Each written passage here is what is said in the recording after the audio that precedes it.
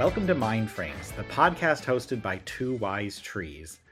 With you as always is me. I'm Michael Cockrell, one of your hosts. And also joining me this week, as well as every week, is my other wise tree, Ken Canfield. Thank you for joining us, Ken. So, Dave, what movie are we talking about this week? Mike, this week we're in a Barbie world. We are in a Barbie world. Barbie is, of course, the new film brought to us by renowned director Greta Gerwig. And it's a live action story telling the life of Barbie. She lives in Barbie land and she is having an existential crisis. And we get to follow her along on her existential crisis as she comes of age in a sorts and becomes a real girl. It's a mix between a coming of age story and Pinocchio. It's somewhere in between there. She becomes a real girl by learning more about herself, like every Greta Gerwig and Noah Baumbach written story. Yes, that's right. This is written by Noah Baumbach and Greta Gerwig. They love, especially Noah, loves their coming of age stories. Of course, Miss Gerwig came to first being known as a director. Of course, she's a very famous actor. She's been known to act for years and years. But as a director, she really came onto her own as Lady Bird. And that's one of those classic coming of ages stories about a misfit girl who struggling to find herself, navigate her senior year of high school, and a relationship with her mother, played by Laura Metcalf. And she dreams of attending a college far away from her hometown. Does Barbie have dreams? What do you think of Miss Gerwig's directorial repertoire? Of course, she's got some other movies under her belt. I should say another movie under her belt of renown. Yeah, of course, Little Women, was nominated for various Academy Awards and is generally looked at like a really, really great retelling of the story. I think it is. I've always been a big fan of hers. I got to interview Greta Gerwig years and years ago. I asked her to sign my House of the Devil poster, and in that movie, she actually has her head blown off in the frame. You see it happen in the film. And as far as auspicious beginnings go, that certainly was a loud one. But she was kind of known for being in these, the kind of mumblecore films that were sort of brought into being by her and Joe Swanberg, another local Chicago filmmaker, and other people. And a lot of these mumblecore films were really interesting and really fun and sort of about relationships. But she really stood out. She always sort of stood out. And by the time she got together with Noah Baumbach and they made Frances Ha, she was really quite a presence. And her move into directing was, to be honest, after meeting her, I wasn't completely surprised. She just seemed like so full of creativity and intelligence and really possessed of a desire to tell stories. Even before she was directing. So she's gone on to do great work and continues to act. She was in White Noise, Noah Baumbach's new film last year, and was great in that. But her directing has really taken off, and I mean, obviously, Barbie's made like $1 billion at this point. So we're probably going to see her getting sort of write her own ticket for quite a while. And Lady Bird was very much an independent movie, right, Dave? I think we can call that safely an independent movie. But Little Women was up in the big leagues. It was nominated for Best Picture, Best Director, had a Best Actress nod, Best Supporting Actress, Screenplay, Costume Design. Didn't Florence Pugh win? Did she win for Supporting Actress? Good question. I don't think so. But Emma Watson, I mean, Saoirse Ronan or Saoirse Ronan, what a cast. If it's too bad Cillian Murphy's not here this week to say it's Irish. I guess that wasn't included in our episode last week. There was a quote of Cillian pronouncing his name, and of course, Saoirse also pronouncing their name online. So yeah, Little Women and Lady Bird, not a bad two films. If you're going to have two films, of course, Little Women was beloved, and I think much in the same way Barbie is. It's it's kind of people come into it with a lot. They had a lot of expectations of Little Women, a lot of expectations of Barbie. We're going to talk about IP and movies. I don't know if Little Women qualifies as IP, but it does in our book. Yeah, I think But it in kind of general, does yeah, in its own if you way. look at Lady Bird, if you say yes. If you look at Lady Bird, if you look at Little Women, if you look at Barbie, um, we're talking about themes of sisterhood, like I said at the beginning, coming of age, self self discovery, perseverance. So these are themes that you see, and when you, I think, in Greta Gerwig's films, limited films, coming of age is there, but you also have that sisterhood. Even with the mother and Lady Bird, you kind of see like there's this common bonding between women, very much in all of her films. And you've got the classic Noam Baumbach coming of age stories and kind of weirdness. So I think it is kind of, you can see both of their hands in this, but one hand looms larger, and that's, I think that's Greta Gerwig's hand. Do you disagree with that? No, not at all. And I think your comment about Little Women and the IP idea of is interesting because, of course, Little Women's been done before, and it's a best-selling book, and it's kind of a perennial bestseller that people read growing up and stuff. So, in a sense, it really does sort of pre-exist in people's minds, and there are various kinds of products that you can buy that involve it. So, it's certainly not like an IP like in the same way exactly that Barbie is, but I definitely think it's it's a pre-existing thing, and it's more than a novel. I think the specters of the film, enter into people's understanding of it in the public consciousness, and yeah, also it's been done on TV a lot. So a lot of people have that story sort of mulling around out there. The interesting thing, though, of course, is Barbie. They had to make up a story, and I know we're going to talk a lot about that. Um, but that was, this was going to be a big test because this wasn't just a simple coming of age story. Barbie does a lot of different things, and I think her and Noah Baumbach get really, really creative in the screenplay. I think what Greta Gerwig has done, and she's increasingly associated with this, with her last two films, is she takes something that's beloved, usually something beloved by women or girls, and she brings it into the modern age.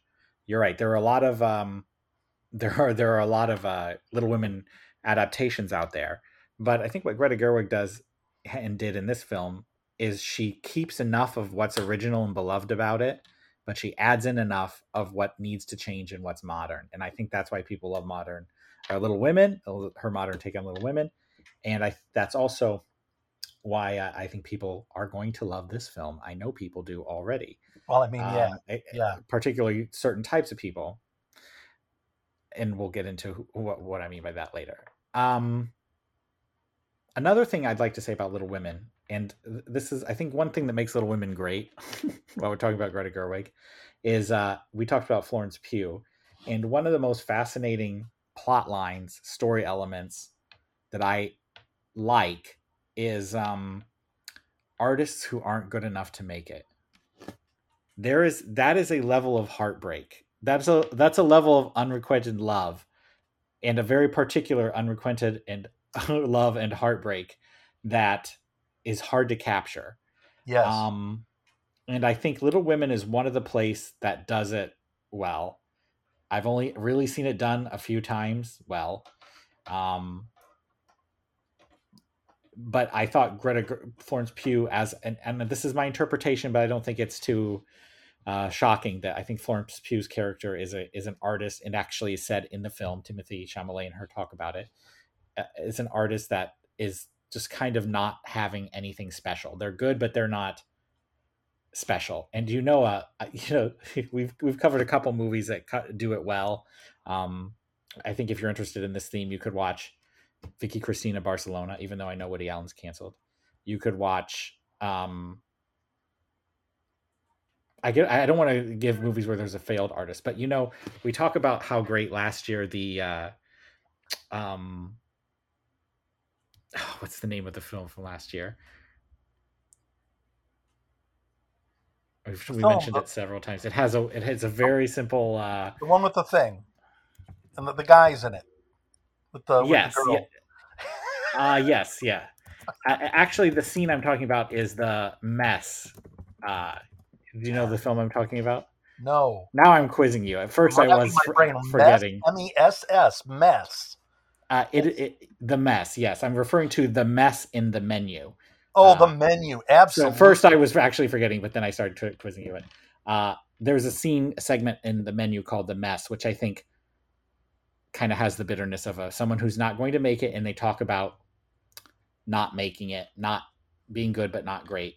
Vicky Cristina Barcelona, the menu, also very much have that. I think, Flux Gourmet also, flirts a lot with artistic failure. And Art yeah, School Confidential, which is a film I don't know if you've seen, does that. Inside Llewellyn Davis yeah, that flirts does with very that much so idea. much. Uh, I'm thinking of ending things as well, but then Oh, oh my gosh. we're starting to get into the loser side of it. I don't want to go in. I want to get it's where you're good but not great. That's just such an interesting fodder for conflict. Um, anyway, Well, and the idea that in this society, that does make you a loser. That makes you, an also ran. But the truth is, that's most of us. You know, I mean, there are bigger podcasts out there. I don't know if I agree, So Dave. Most of us aren't good. that's what I'm saying. I'm saying No, but yeah. most of us aren't special in that way. And so, like, that's okay. Not only is that okay, that's a much better representation of real life. And it has not necessarily anything to do with whether you should be out there doing art, but maybe art isn't going to be the thing you're known for, the thing that you leave behind. Mm-hmm. A film we can't watch, Dave, that I really want to see that's from this year. And when I say we can't watch, it's not because it's banned or anything. It's because it's not freaking available anywhere. That is Kelly Reichardt's new film called Showing Up, and it's supposedly about um, an artist who's making it, showing up, but maybe not achieving greatness. I don't know if the frustration of that's covered in it, but yeah, I feel jealous of everyone who's seen that. I unfortunately missed my opportunity to see it, I think, and hopefully it comes up. And Dave, we're so off topic, but I'm not a Kelly Reichardt fan. I know. I was going to say, I I was mean, Meek's surprised even Cutoff to is bring that up. okay. I like kind of like the openness and quietness of Meek's Cutoff, but First Cow and First Cow, as you know, I could not do. Uh, but I like I Meek's love this Cutoff better than subject. First So Cow too. what'd you say? I like Meek's Cutoff better than First Cow too. I just How think it's could you not? fundamentally better We film. talk. We have who loved First Cow. We have Jim Lazinski on here, Yeah, right? yeah, Jim And Laskowski. Yeah, Jim Lakowski, and he loved First Cow, and that was a great episode. it really Uh, was. That was a great episode. We gotta have Jim so back. yeah, First Cow. I loved ranting on that movie, but I'm totally open to showing it. Anyway, back to Barbie. So one of the things that I started to bring up a point before Barbie started at the movie, Dave, and you shushed me. You were like, told me to stop talking, and that was that. I said that this movie languished, not in production hell per se, because it kind of got a rebirth. Kind of it was in hell and then it got reincarnated. So Fox was originally attached to this movie. Fox was going to produce this movie. They supposedly, I don't know if it's true or not, had Amy Schumer and a very sarcastic and funny, coarse script. And what happened there? Oh, they threw it all in the garbage. And apparently Mattel was kind of driving that garbage pitch. They were pitching it in the garbage. I'm sorry, not the pitch, but they wanted something. They wanted something a little kinder and gentler to the IP, to Barbie. I think we don't know the answers to this, but for some reason they decided to be the production company. And to my knowledge, the films they had produced prior to this were cartoon Barbie movies about like rainbows and unicorns and skating. Yeah, So this was a big step up for them. And I was like trying to nudge Dave and like, look, Mattel is producing it, but he was having none of it. But yeah, there was a version of this owned by Fox, and of course Fox went broke. That was probably part of it too. And then I didn't Mattel took realize it that's over. what you meant. by nudging me about the Mattel thing. But yeah, no, I think that's a great observation. No, Um, they just didn't. They're not. That's not just a logo popping up. They produced this and had a pretty strong influence upon its direction. But I think they made some good choices. yeah, It's like I do Eminem. They too. had one shot. They had to do a good movie. You only get one Barbie movie. You Well, not know, only did they get Greta and Noah Baumbach to write it, but I think that there are observations made about the IP in this film that are made in a pitch perfect way, and they don't let it off the hook. They don't let the IP off the hook for a lot of the things that people have.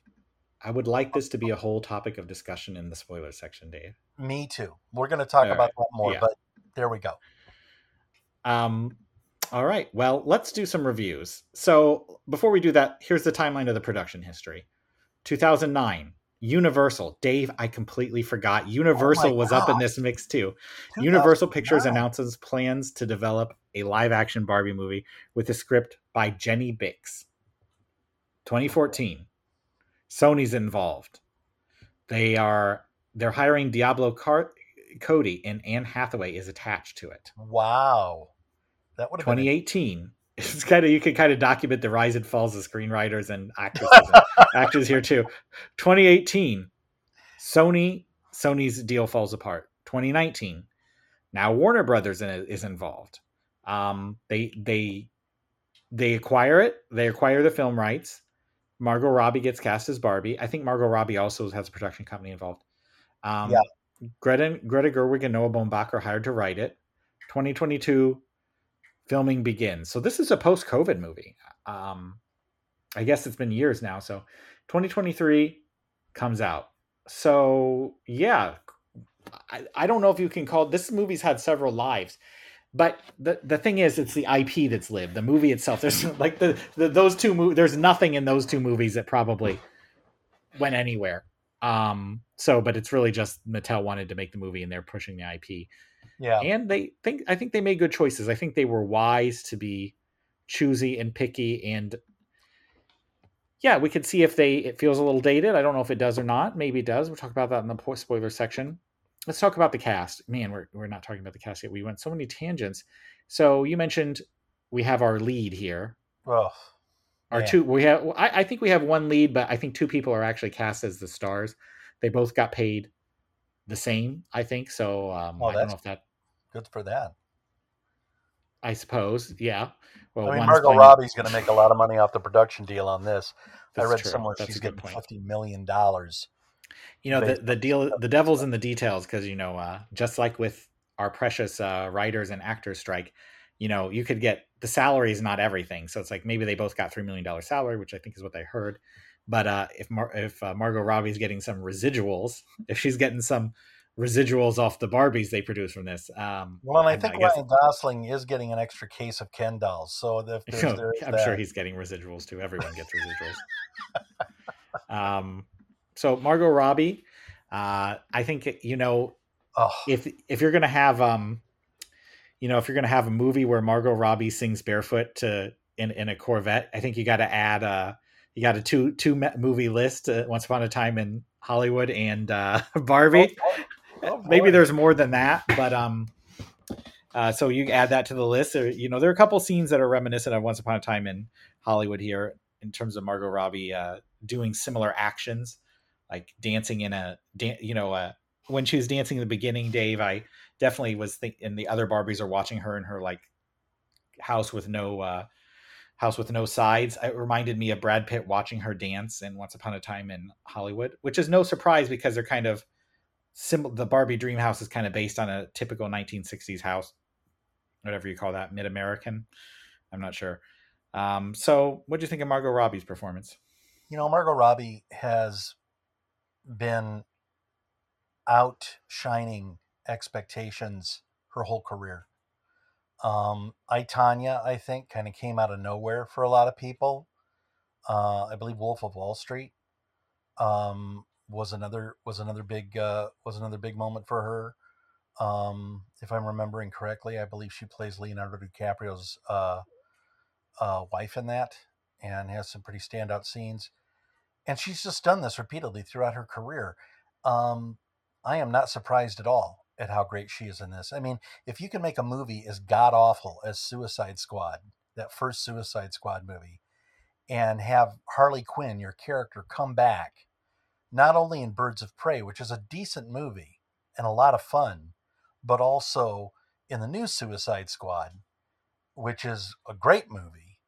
Um, I just think, she's a triple threat, man. She's out there. I wouldn't be surprised to see her directing or anything. She's just a creative force, and she's very versatile. And in this, she is absolutely perfectly cast. I think so. I agree entirely.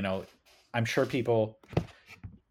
I mean, many people could have played this role, but I think she does a great job. She looks like Barbie. She embodies Barbie. She looks like stereotypical Barbie, the role she's playing. Um, I think it's beautifully, beautifully cast here. And did you notice that in all of her, with we're like Hollywood now, but they gave her outfits. They created outfits reminiscent of real Barbie outfits for her to wear to the various premieres. So when she went to the premiere in LA, she wore it. When she went to the premiere in New York, she wore it. And I think I don't know if if she went to the premiere in Australia and wore something, but while she was able to, she was wearing very, they spent a lot of money on the production and costuming of this.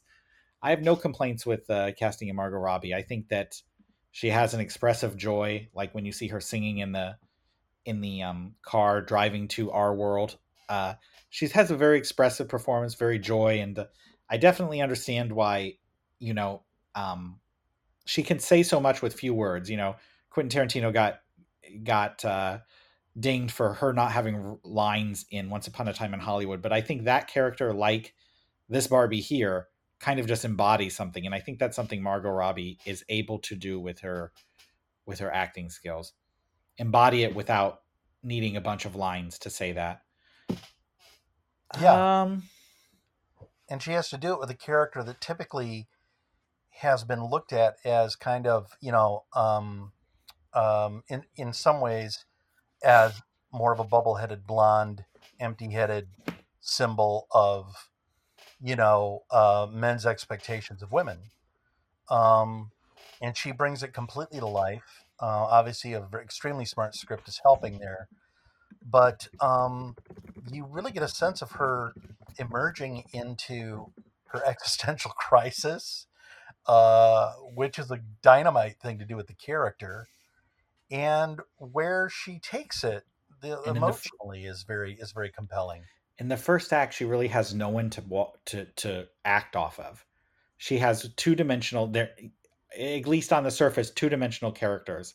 Like when she's talking to the other Barbies, when she's talking to Ken, and she's having this existential crisis before she meets Weird Barbie. She's got to do all that lifting herself, and I think that's the script is doing that, but that's also Margot Robbie being able to carry those scenes, to carry that depth, to carry that existential crisis before she runs into the real world and Weird Barbie, who is there for her. But what about Ryan Gosling? Does Ryan Gosling hold his own as Ken? I think so. I think so. I mean, to most people walking out of the film, they are saying Ryan Gosling is amazing. And I mean, we knew that before we walked into the film, but I still, like, I didn't have the impression that Ryan Gosling is the star. I kind of had the impression Margot Robbie was the star. Even though Ken kind of gets a lot of the humor, Ken doesn't go through a crisis. Ken gets the only musical montage in the whole film. In fact, he gets to play guitar and sing a song as well. So, like, I think he's got great comedic timing, and he has great comedic chops, and he brings a certain, like, 90s early 2000s uh rom-com feel to it. And yeah, I just can't wait to talk about whether this is dated or not later, Well, but he brings a certain amount of that feel to it, and perhaps intentionally dated, Dave, if you're about to say that it's intentional. But no, I liked him a lot. I don't know if he's, I think I got number one, Margot Robbie, number two, Ryan Gosling. But I'm glad he's there for comedic entertainment, because I wasn't getting it from the others, people. Well, okay, this movie has been out long enough that I feel free to say this. It's not a big spoiler or anything, but I think that this is a movie that wants to use Ken to show men how women feel treated and mansplained to and whatnot. And I think that he does go through a crisis at the end. Um, but it's held up somewhat for comic relief because of course we know that Ken is going to be okay, right? Um, his sense of crisis is far less serious than Barbie's in a lot of ways. She's having a real identity crisis, and um, I think that he balances all that really well. You know, there are things in this movie that require him to dance and sing and do this really broad comedy, and he has to do most of it with his shirt down. He's got to look great the whole time. He's got to act off other actors who are also having to play these sort of superficial male characters. And they have to do that in a way that makes where you don't just despise them. Um, and I think on some level, you know, the film doesn't want to do that. The film doesn't want to have your standard stock bad guys. It's not interested in punishing any of its characters. And so often when you're doing this kind of satire or comedic take on an IP, it's easy to do that. It's easy to assign roles of good guy and bad guy and everything else. And instead, this is a movie that moves you slowly in another direction, which we're going to talk about later. But I thought that Gosling was hilarious, um, and really, really fun to watch, and more than held his own with Margot Robbie. I think he's great. Is there anyone else in the cast you'd like to discuss before we move on to our review section, Dave? Just two really briefly. Um, one, and this is going to surprise you, I think, because I want to talk about Will Ferrell. I think that there are two really good Will Ferrell comedies, and I haven't seen Strays. I'd probably really like it if I did. Will Ferrell's voicing over a dog in that movie, the real ribald, you know, rowdy, raucous comedy that's just hit theaters. But you know, his two really good movies are Anchorman and Talladega Nights. And you know, some people will throw Step Brothers in there. I think Elf Whew. is a really good movie. It's But just Elf. How dare you? oh, Elf is a great movie. It's a Christmas classic, and he's fantastic in it. It may be actually his best role, but I'm not sure I would stick to that. Um, but he hasn't done a whole lot of great stuff in a while, and so choosing him for this role, it's weird because he's kind of typecast as the CEO of Mattel. Um, and so I thought it was just interesting to watch him navigate territory that was, you know, I was kind of interested to see whether he was going to make it or not. I'd be kind of interested to hear if you thought he was more than okay in this role or more than adequate. And the other one was Rhea Perlman. I really loved seeing Rhea Perlman as in the role that she plays, which I won't reveal because it's a bit of a spoiler.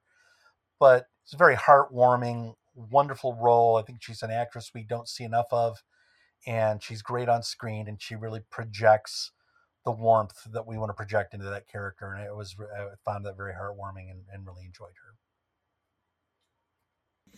Okay. Yeah, Rhea Perlman. I remember her being in the movie. Let's do our reviews. I'll start. You remember her being in the movie? I do. I do. I forgot for a It just sounds second, like you're but totally dissing it. Yeah, she was in there. so I think I like Barbie a lot. Definitely going to be 3 star days. You know, I don't know if we still do star ratings, but could it go up to 3.5 or 4? I think there's potential because there is a lot of greatness in this film. There is a lot of good stuff in it. So let's start about the things that are truly great. Um, this is some of the best production design of any film ever made. And I say that a lot. I feel like I say that at least 2 or 3 times a year, but this is actually some of the best production design you are ever going to see. It's hard to imagine that we have a year where there's Asteroid City and there's a year where we have Beau is Afraid, both which have incredible production design as well. But the props, the setups are so entwined with the IP Barbie, of how it was played with, of how it's used. The jokes aren't too, like, they're like, well, it's a prop. It's, we're living in a Barbie world. From the car she drives, which I believe is a real car that they made and they're going to like sell next year. I don't know if they're going to sell the Barbie edition, but electric Corvettes, I think, are a real thing that's coming, and they got one, or at least got the label for it to put throw on the car ahead of time. The set design is just incredible, and the production design is just incredible. The costuming, I think, is also great. It's not in the incredible level for me, but it is amazing that they created all of these costumes. But the world and the way they are dressed is a 5-star, out of this world quality. And I think we have good performances. We have a great performance from Margot Robbie and a good performance from everyone else. Uh, Margot Robbie and Ryan Gosling have the most to do in this film. They have the, like, all of the conflict is in them and other people in the film, and the mother and the daughter who joined the film. But that's getting a little spoiler. But the core of the conflict is Ryan Gosling and Margot Robbie as Barbie and Ken. And I feel like one of the things that we're getting into, the more average, all of the other characters have not much to do. So when you're looking at Simu Liu's character as the other Ken, I think he's called Skipper or something, or you're looking at Michael Cera's character, and I actually kind of include Will Ferrell in here. They kind of seem to just be standing still and not moving with the plot. Like they're just toys for They come Barbie in and and Ken to out. play Yeah. with. And yeah, and I think now we're getting into another thing that's kind of good or average. And it's a pretty well written movie, but there are characters that are there just seemingly for no reason. And the entire Mattel subplot, we can talk about whether we feel Mattel's hand in this film as a production company, whether they guided that subplot or had that subplot in there for a certain reason. But the whole Mattel subplot, Michael Cera's character, many of the other Barbies, they would appear and they would disappear. Yeah. And I don't necessarily, it's like you could have had that a little tighter maybe. But at the same time, you have a very fun cast. People serve a role. Maybe Simu Liu's character would be, people love that it serves a very simple, singular role. Same with Kate McKinnon's weird Barbie character. Um, I think that, there's an argument to be made that that's actually really tight screenwriting.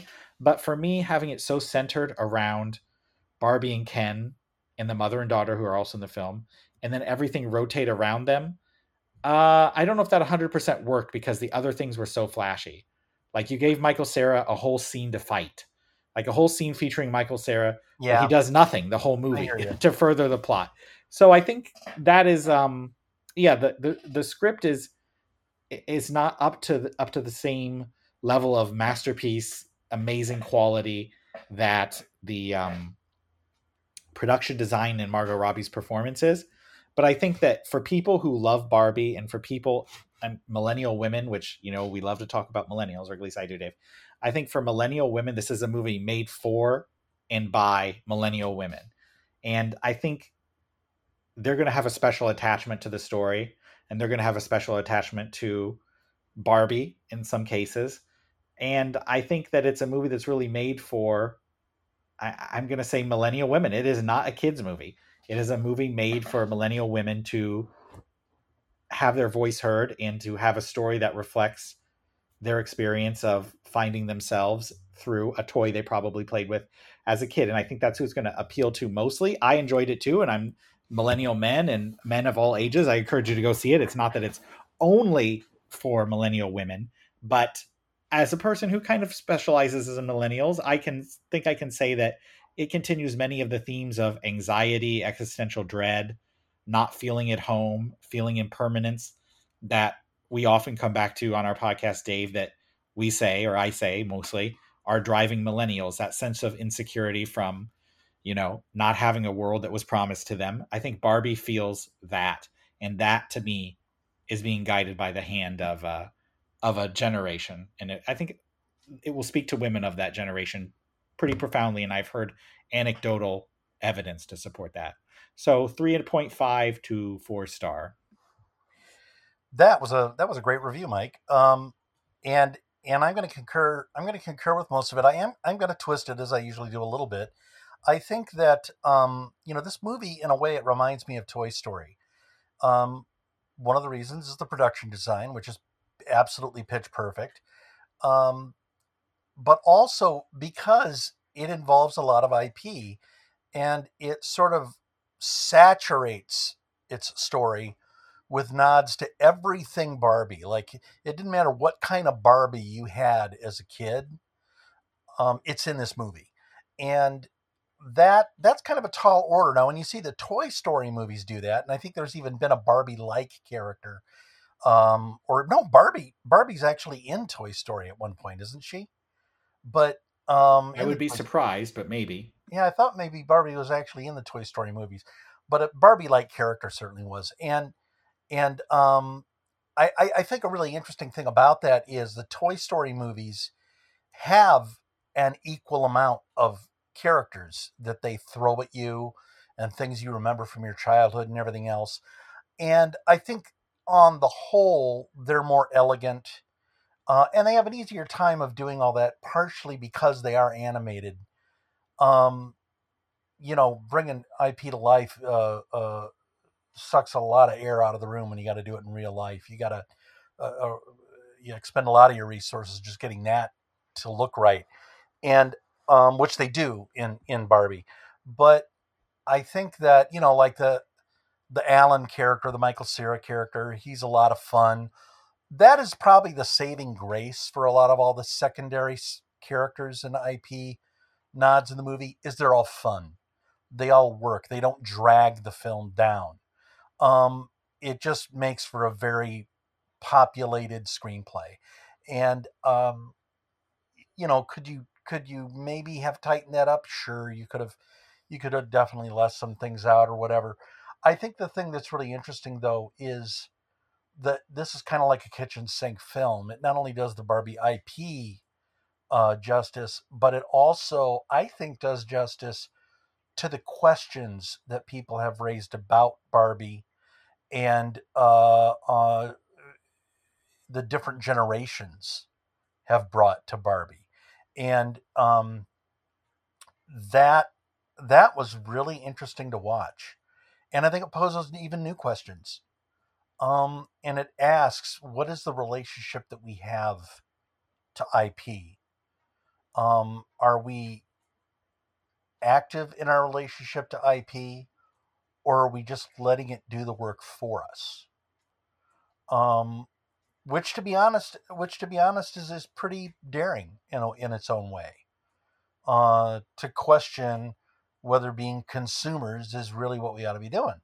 That there has to be more to our play and to childhood interaction with toys than just we go out and we buy the new toy and we throw it in front of the kid and then the kid, you know, I mean, you're dealing with this right now because your daughter's addicted to Peppa Pig, and I know because I'm the godfather, and I bought Papa Pig off of Amazon and gave her Papa Pig, and It's that. please, please, it is Daddy Pig. Oh, Daddy Pig, I'm so sorry.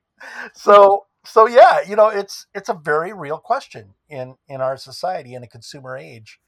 Do these things have any real value, or are they just pieces of plastic? and and I think the film talks about that.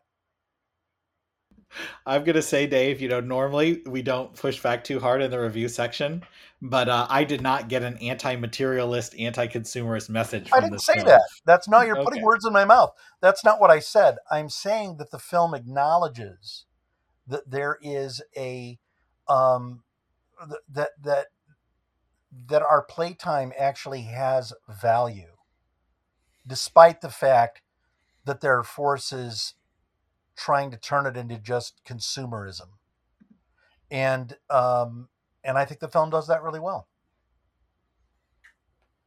All right. Well, if you would like to buy a weird Barbie or a Margot Robbie official Barbie or I'm just Knuff, those are all available at They MattelProductions.com. sure are. They are. And I Um, almost bought myself a Knuff T-shirt, but so, are you coming down on the side that it's a good film? yeah, this is an A. I would give this an A. I wouldn't give it an A plus for some of the busyness, but that is a minor ding. This is a really, really good movie. All right. Well, let's jump into our spoiler section. You ready? Oui.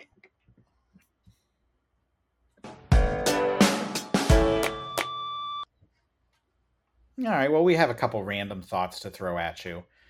We already started talking about millennials. I know I bore you all with the talk of millennials constantly, We're gonna but rename this the millennial, the millennial frames. we have, it's kind of like half the time we're talking about historical horror, and the other half of the time we're talking about millennials and how anxious they are.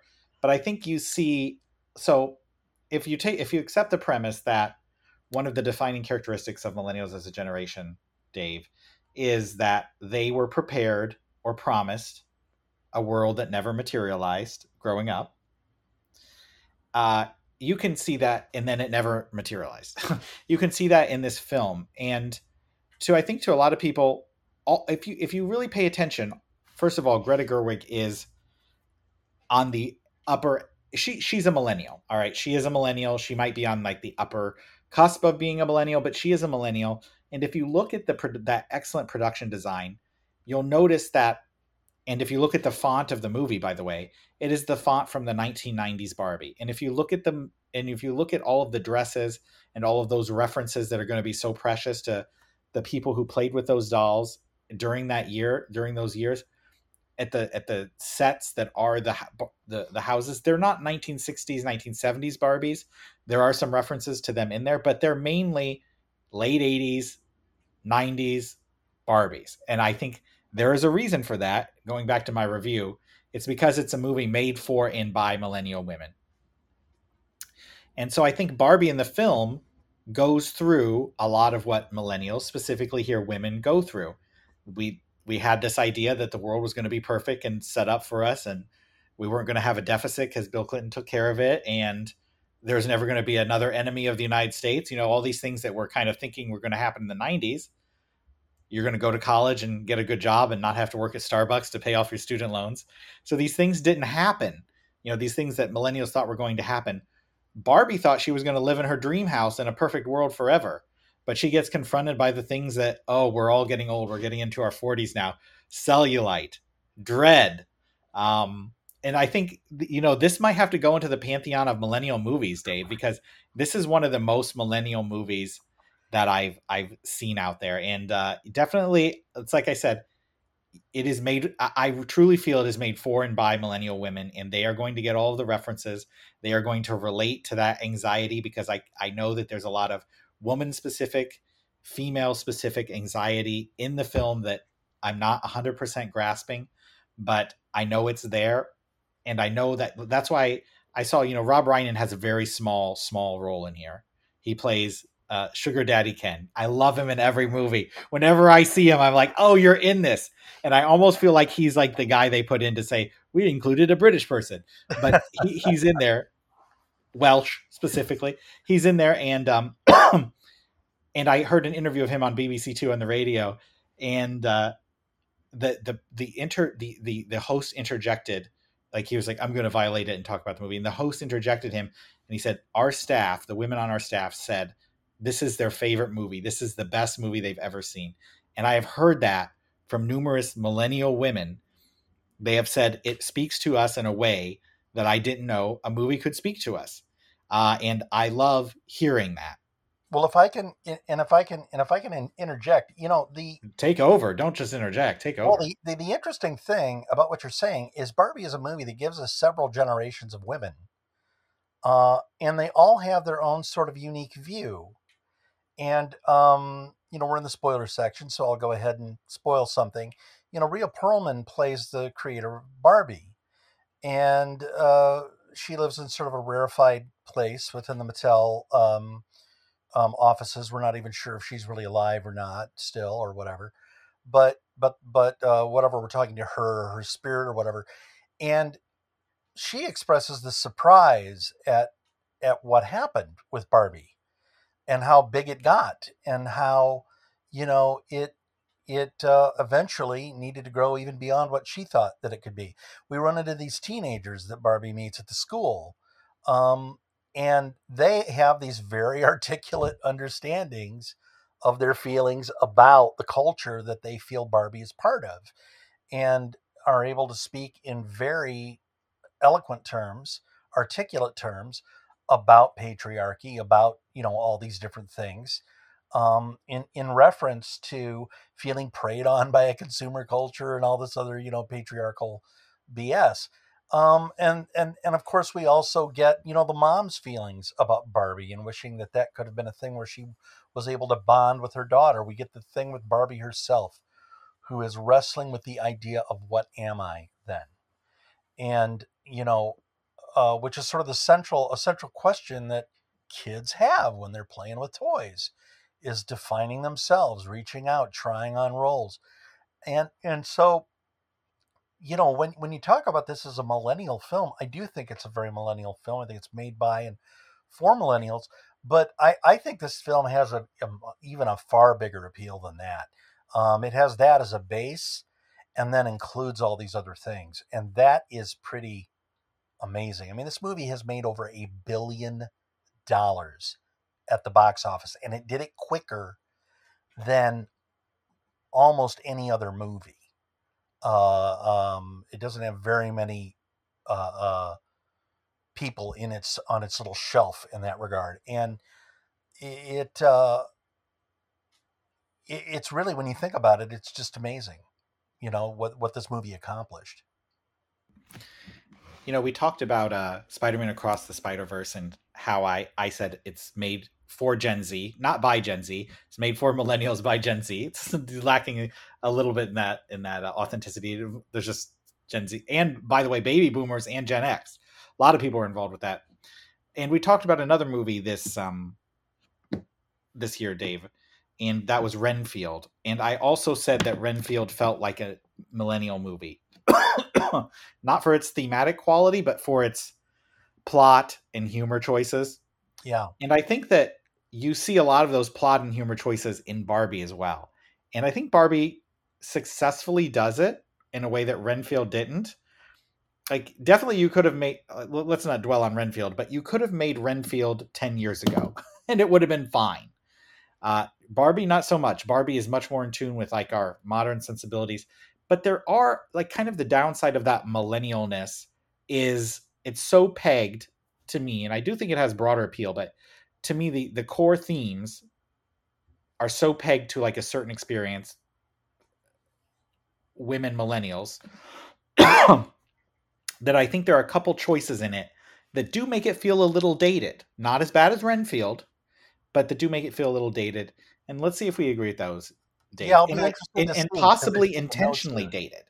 Because I think Greta Gerwig, and dated might not be the correct term if it's truly intentional. I think Greta Gerwig's trying to take us back as a viewer, specifically millennial women. I think he's trying to take us back to our childhoods to like she's trying to take us back to, I got Renfield on the brain. She's trying to take us back to our childhoods and relight that spark of what Barbie meant to us. I didn't have that spark. I didn't play with Barbies, but in general, like that's what they're trying to do, trying to relight that spark of imagination. But in the to make that connection, there are choices made that might feel a little dated. It helps with that connection for those people. But for instance, I think the most obvious one, Dave, is Ryan Gosling as the lead, as Huh.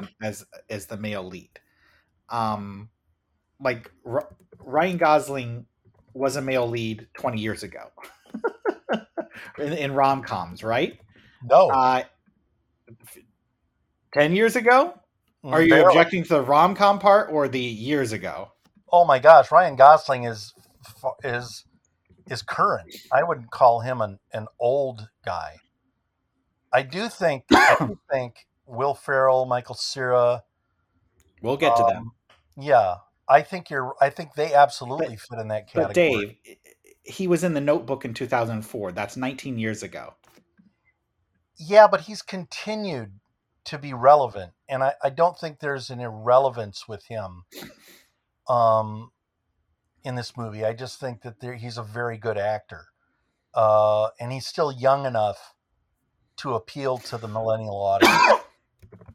So He's I young would, enough to appeal to the millennial audience. There's no question about that. That's not in question. well, and I to think other audiences too. I mean, do other kids? Do you think then that this current generation just sees him as like their dad or something? not necessarily, but he's 42 years old, and I think his romantic career, his romantic lead days, with it's not a romantic role, but it is Barbie's boyfriend or romantic partner or something. Those are 10 or 15 years behind him. If you look at his more recent stuff, he's kind of not playing that anymore. I mean, he's not. He's definitely. I mean, there's the Blade Runner. There's a few other things he's done like Drive. And again, these are spread out over time.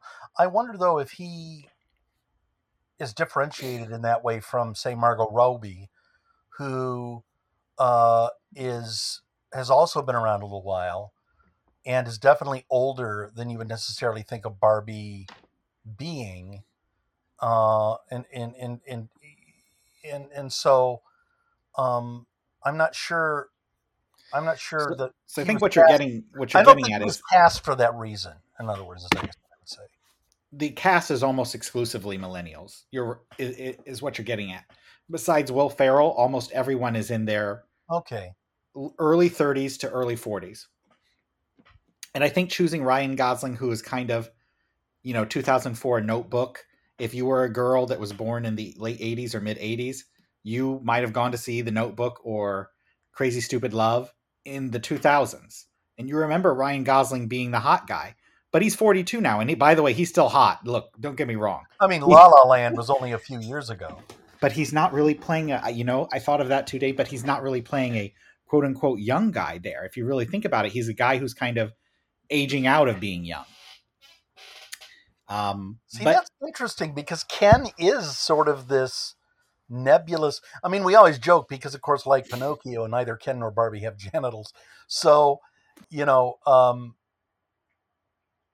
this idea of Ken having his own, like, sort of weird idea of how do I identify myself outside of Barbie, that is a middle age crisis thing. So the it is a Ken little bit. here is definitely a middle age crisis character. But you nailed it. You nailed it. Like almost every person in this film, and I do think it's totally intentional, is a millennial because this is a millennial story.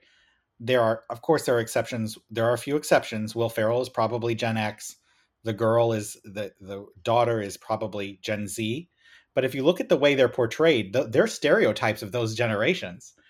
They are how millennials see those generations. Yeah, absolutely. If you look at the daughter, you know, it's not an age or an opinion that's really treated with respect. It's an age and opinion that is treated with you need to learn how the world really is. She needs to be taken to Barbie world and explained. You might think that, she uses fascism. Like she calls Barbie fascist. Yeah. Which is like a parody of like how older people, millennials in this case, see the young kids, and like both her and Will Ferrell as like the corporate guy, watered down corporate guy, are kind of just like the stereotypical views of how millennials see those two generations. And if you want to, you could really stretch it. It's probably going too far, but if you stretch it to into what is the name of the woman who created Barbie? I can't remember her. Well, she's played by Rhea Perlman. Yeah, Miss Perlman's character. if you're willing to stretch it that far, true. I think that's going a little too strong, like as like the baby boomers as like the wise old people who instruct you. But I think that's taking a little too far. But no, you can tell that we're appealing to this demographic, or at least it's naturally emerging from this demographic, and we want to speak to these people. We're going to speak to these people, and it's very much coming from that place, both in the terms of the themes and the content, but also how the portrayal of people who are not in that age group. And it's a pretty broad age group. But yeah, to me, the shiny button is Ryan Gosling cast as the hot young guy. Oh, He's 42. He's not the hot young guy anymore. He was in 2005 and 2010, and yeah, but yeah. So I think yeah, it's and that's those little streams that make the great river of the perfect movie for maybe a millennial woman made by a millennial woman. well, and when you say again, you hit on it there, the idea of the millennial woman. I mean, I think that Ryan Gosling, if you asked me if I knew how old Ryan Gosling was, I would have said probably in his mid 30s at the latest, right? So, um, women are probably more aware of him as an older character. I mean, and you kind of wonder who else they would have cast too, because like what you know, if you're going to go with a actor that could play that sort of like, you know, empty-headed male character, you could go with maybe a Zac Efron could have done this role really, really well and been representative. A young Matthew McConaughey, who's now way too old to do the role. He would have been an interesting choice for Farrell's role, by the way. Um, I think that, or Tom Cruise when he was younger, but Tom Cruise is what 60, so it is sort of this interesting thing that who would play him, young actors of today. I don't know that anybody would, and that Yeah, I probably don't know if there's anyone that meets all the criteria. I think Ryan Gosling is kind of perfect. Like yeah. Matthew McConaughey, I kind of Oh, I'd can love to. see it, but I don't. But Ryan Gosling is, I think, the best choice. Danny But DeVito is always my fallback for he could have been in it. So, Dave, did this all of this millennialness make it feel dated to you, or was it just the perfect fit for the glove for the message they were trying to go for? Well, that's the interesting thing is when you look at this movie again, it's an extremely visual movie, and it comes at you with a lot of action. There's a lot going on in it, and it moves along pretty quickly. Um, but it's an idea movie in a lot of ways. There's a lot going on in it that you have to pay attention to and think about, uh, to you know follow it through to the end, to the end of what it's getting at. And I think that to me, the millennial aspect of it is absolutely inescapable. And in a way, it's the best sort of blend of art in the service of ideas. It escapes being propaganda, which is what it's been accused of being, by being absolutely emotionally intelligent, and it does not pander to its audience. In fact, it's not afraid to poke a little fun at its audience, like you said. I mean, again, this is a movie that's made $1 billion. A lot of Gen Z kids have gone to see this. Like you said, they get a little fun poked at them. Um, but They then again, do not as much as men. There are, no, the men are poked fun of it a lot, and that's I think people are struggling with that. Some men are struggling with that, but I'm like, okay, you can take it. You can yeah, take it. You can take some jokes at your expense they once need in to a take it. while. Yeah, Well, we're talking about they, but it's us. It's like it's so. us. Yeah, I got no when you problem see with like, that. I love The Godfather. Don't get me wrong. That's some great use of cinematography, and we got I some saw great so much acting in of there. myself in this movie, and let me tell you what, I am nobody's Ken doll as far as I know.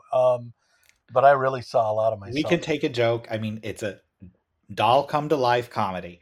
If you're taking that stuff too seriously, you need to seriously examine your ego and your fragility.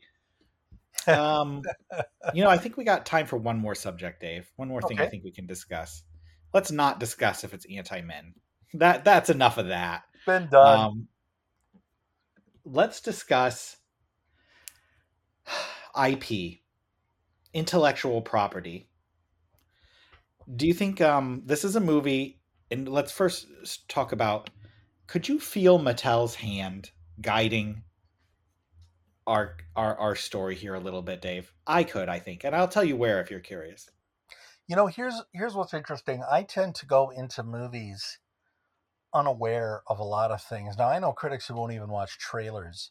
I love trailers because I can generally tell if a movie is worth seeing by watching the trailer. Generally, it's gotten harder these days. Now they're actually making really great trailers to pretty forgettable movies, and I've been doing that for a little while. But I think that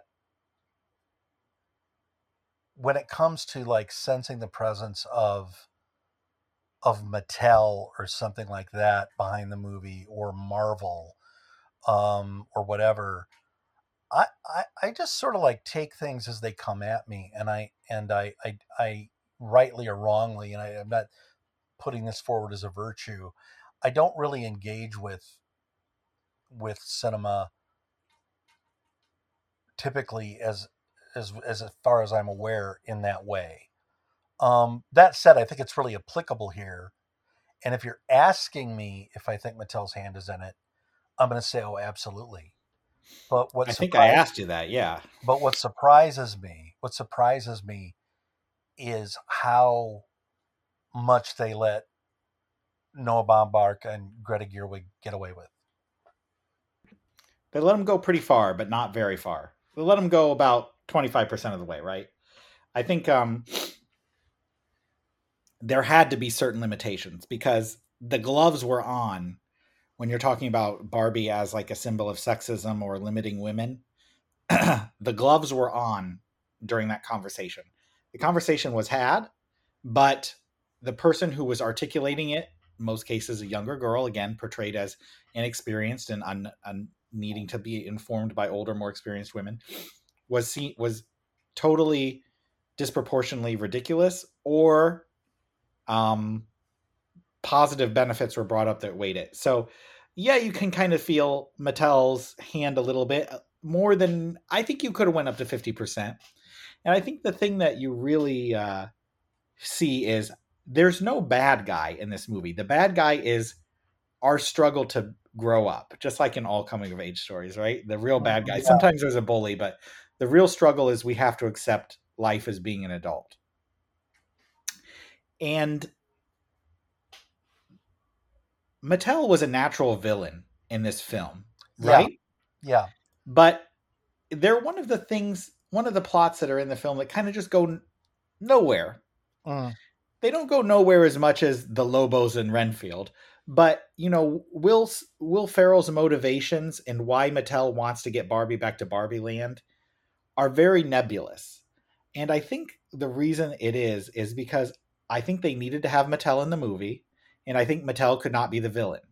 But we all know that Mattel is a corporation, so they also can't be the good guy, right? That would be if you made them the good guy, everyone would be in there. Oh, Mattel saved the day. Well, yeah. So yeah, Well, I mean, here's the thing about portraying corporations in film is, like you said, they're almost de facto always the bad guy, but corporations are made up of people. And like you said, their motives can be very kind of nebulous. They just want to make money, you know? And I think that that's very much Mattel in this movie for the most part.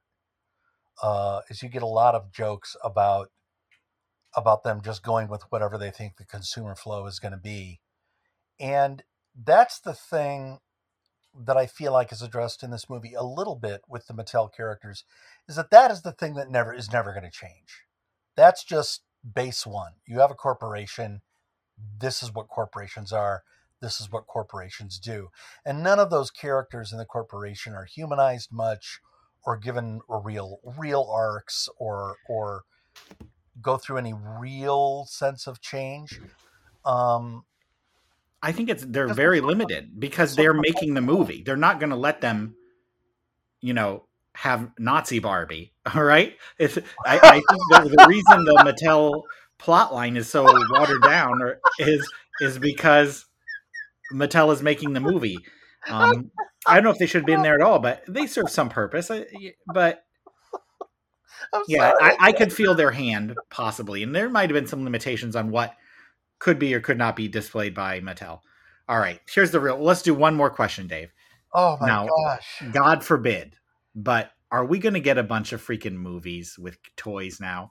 Are we going to get the Slinky movie? Are we going to get the Stretch Armstrong movie? Because this did make $1 billion. Should Hey, I prepare baby. myself for Stretch Armstrong as a symbol of Gen Hey, X coming of there age? has been a Stretch Armstrong movie repeatedly pitched in Hollywood that wound up in development In hell. which Hollywood, Dave? Um, and they're all Legitimate Hollywood? no, in Hollywood, Oh, okay. over the years. And I think that here's what we're going to get. I think a I will not be at all surprised to see some sort of continuation of this story for Barbie. We may even get some kind of sequel. I don't know. Is if you know, I I don't need that, and I. But as far as like a silly putty movie or a Parcheesi movie or a Monopoly movie, or you can make a movie out Oh, of anything. there's gonna be a Monopoly movie. Like, Trust hey, me. Clue is a good movie. Lots of people love Clue. Clue is a cult favorite movie. There have there have been some video game movies that have been good. The proof is How always about this, going to Dave? be. This is this The true? question here, wait, here's a question: Good. are they going to get Greta Gerwig and Noah Baumbach, or Martin Scorsese, or whoever the hell, to write the screenplay? Because that is what made this movie great. Here's Is what I heard, Dave, and just prepare to have your mind blown. oh I have heard oh that there is a Hot Wheels movie coming directed by the Daniel Kwan and Daniel Scheinert.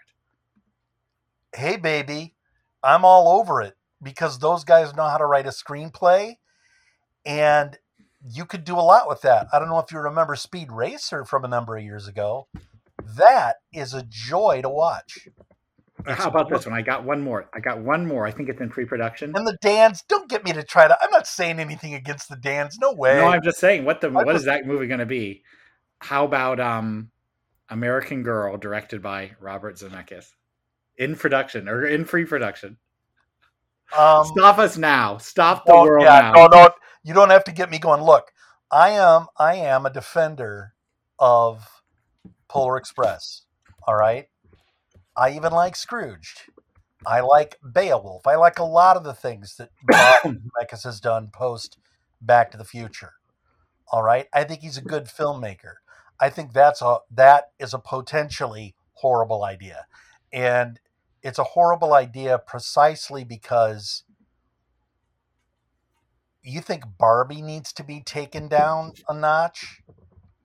American Girl is a very problematic thing for all sorts of reasons, and how they're going to do justice to the subjects that surround that. I mean, you could do a Build-A-Bear movie would probably be better than American Girl, because American Girl they're not going to let it be. They're not going to do what Mattel did and let it be what it needs to be. And I don't think that Robert Zemeckis is going to write a screenplay anywhere near as good as Barbie. I'll tell you that right now. Now, one Yeah, thing I those are. will say about Hot Wheels, Mm-hmm. I'm with you. What do you make a Hot Wheels movie about? What is it just going to be? A bunch of loosely scripted excuses for them to race on the track? I mean, what is the point of Hot Wheels? They don't have an arc of any kind. They aren't even actual characters. They're just cars, Well, I believe there is a movie about cars. which was a good Well, movie. Pixar's Cars, good movie. well, yeah, I think those are kind of just crazy rumors because you would never pick the dance to direct that. I mean, if that happens, I'll eat my hat. I don't know where that rumor Yeah, originates that from. sounds to me really. I could see the Wachowskis doing Cars before I could see the Dans going from everything everywhere all at once to Hot Hot Wheels. Wheels. Though, you do remember, what was it? Chloe Zhao went from Nomadland to what? A Marvel movie. I know. Sometimes people have bills to pay. People have bills Well, to pay, Dave. yeah, they do. Um, And other movies they want to make, and the only way to get them made is to, you know. what do you think is funding Margot Robbie's production company? Well, I'll tell you what's funding that now is Barbie's. I mean, again, they're talking Yes, she's going but to make $50 million off of this. That's just 50 on the million, production end. probably. But yeah, it's funded by Birds of Prey and other movies.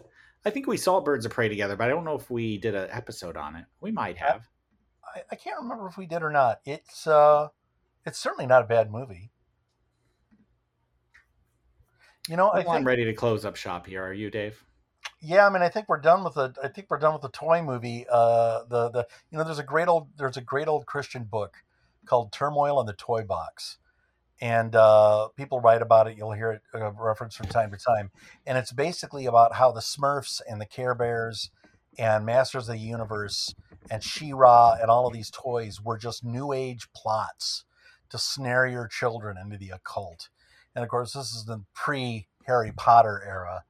And so these were all, toys, plus they had their own Saturday morning cartoons.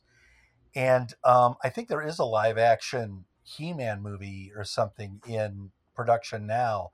But the fact that people are still finding ways to inject anxiety into toys Hmm. says so much about our poor culture, our poor tortured culture, that we can't just let a Care Bear be a Care Bear. No, we had to invent some weird thing about it. But in the hands of a great storyteller like Greta Gerwig, you wind up with a worthwhile movie that explores something like that. I just think, again, the question's going to be: are we going to continue to have these things made by people who have something to say? Well, we don't know what our next episode will be. Um, who knows? Hmm. Send us your suggestions. Yes. You can find us at mindframesfilm.com. You can send us an email there. You can send us an email at Michael or at Dave at mindframesfilms.com. We will read that. Probably the best way to get a hold of us, though, is to go to our Facebook page. It's facebook.com/mindframesmovies. And you will see all of our episodes linked up there. And you can argue with us. You can comment. You can write nasty things, and we will respond. Of course, as always, we are proud to be members of the Now Playing Network, where you can find all your favorite podcasts, except what's not up there. Weird History is not up there, but Directors Club's up there. Listen to 2 hours. Jim's up there. There's hundreds of hours of the previously mentioned Jim talking about all your favorite directors and some that you don't even care about, but maybe you could get more knowledge.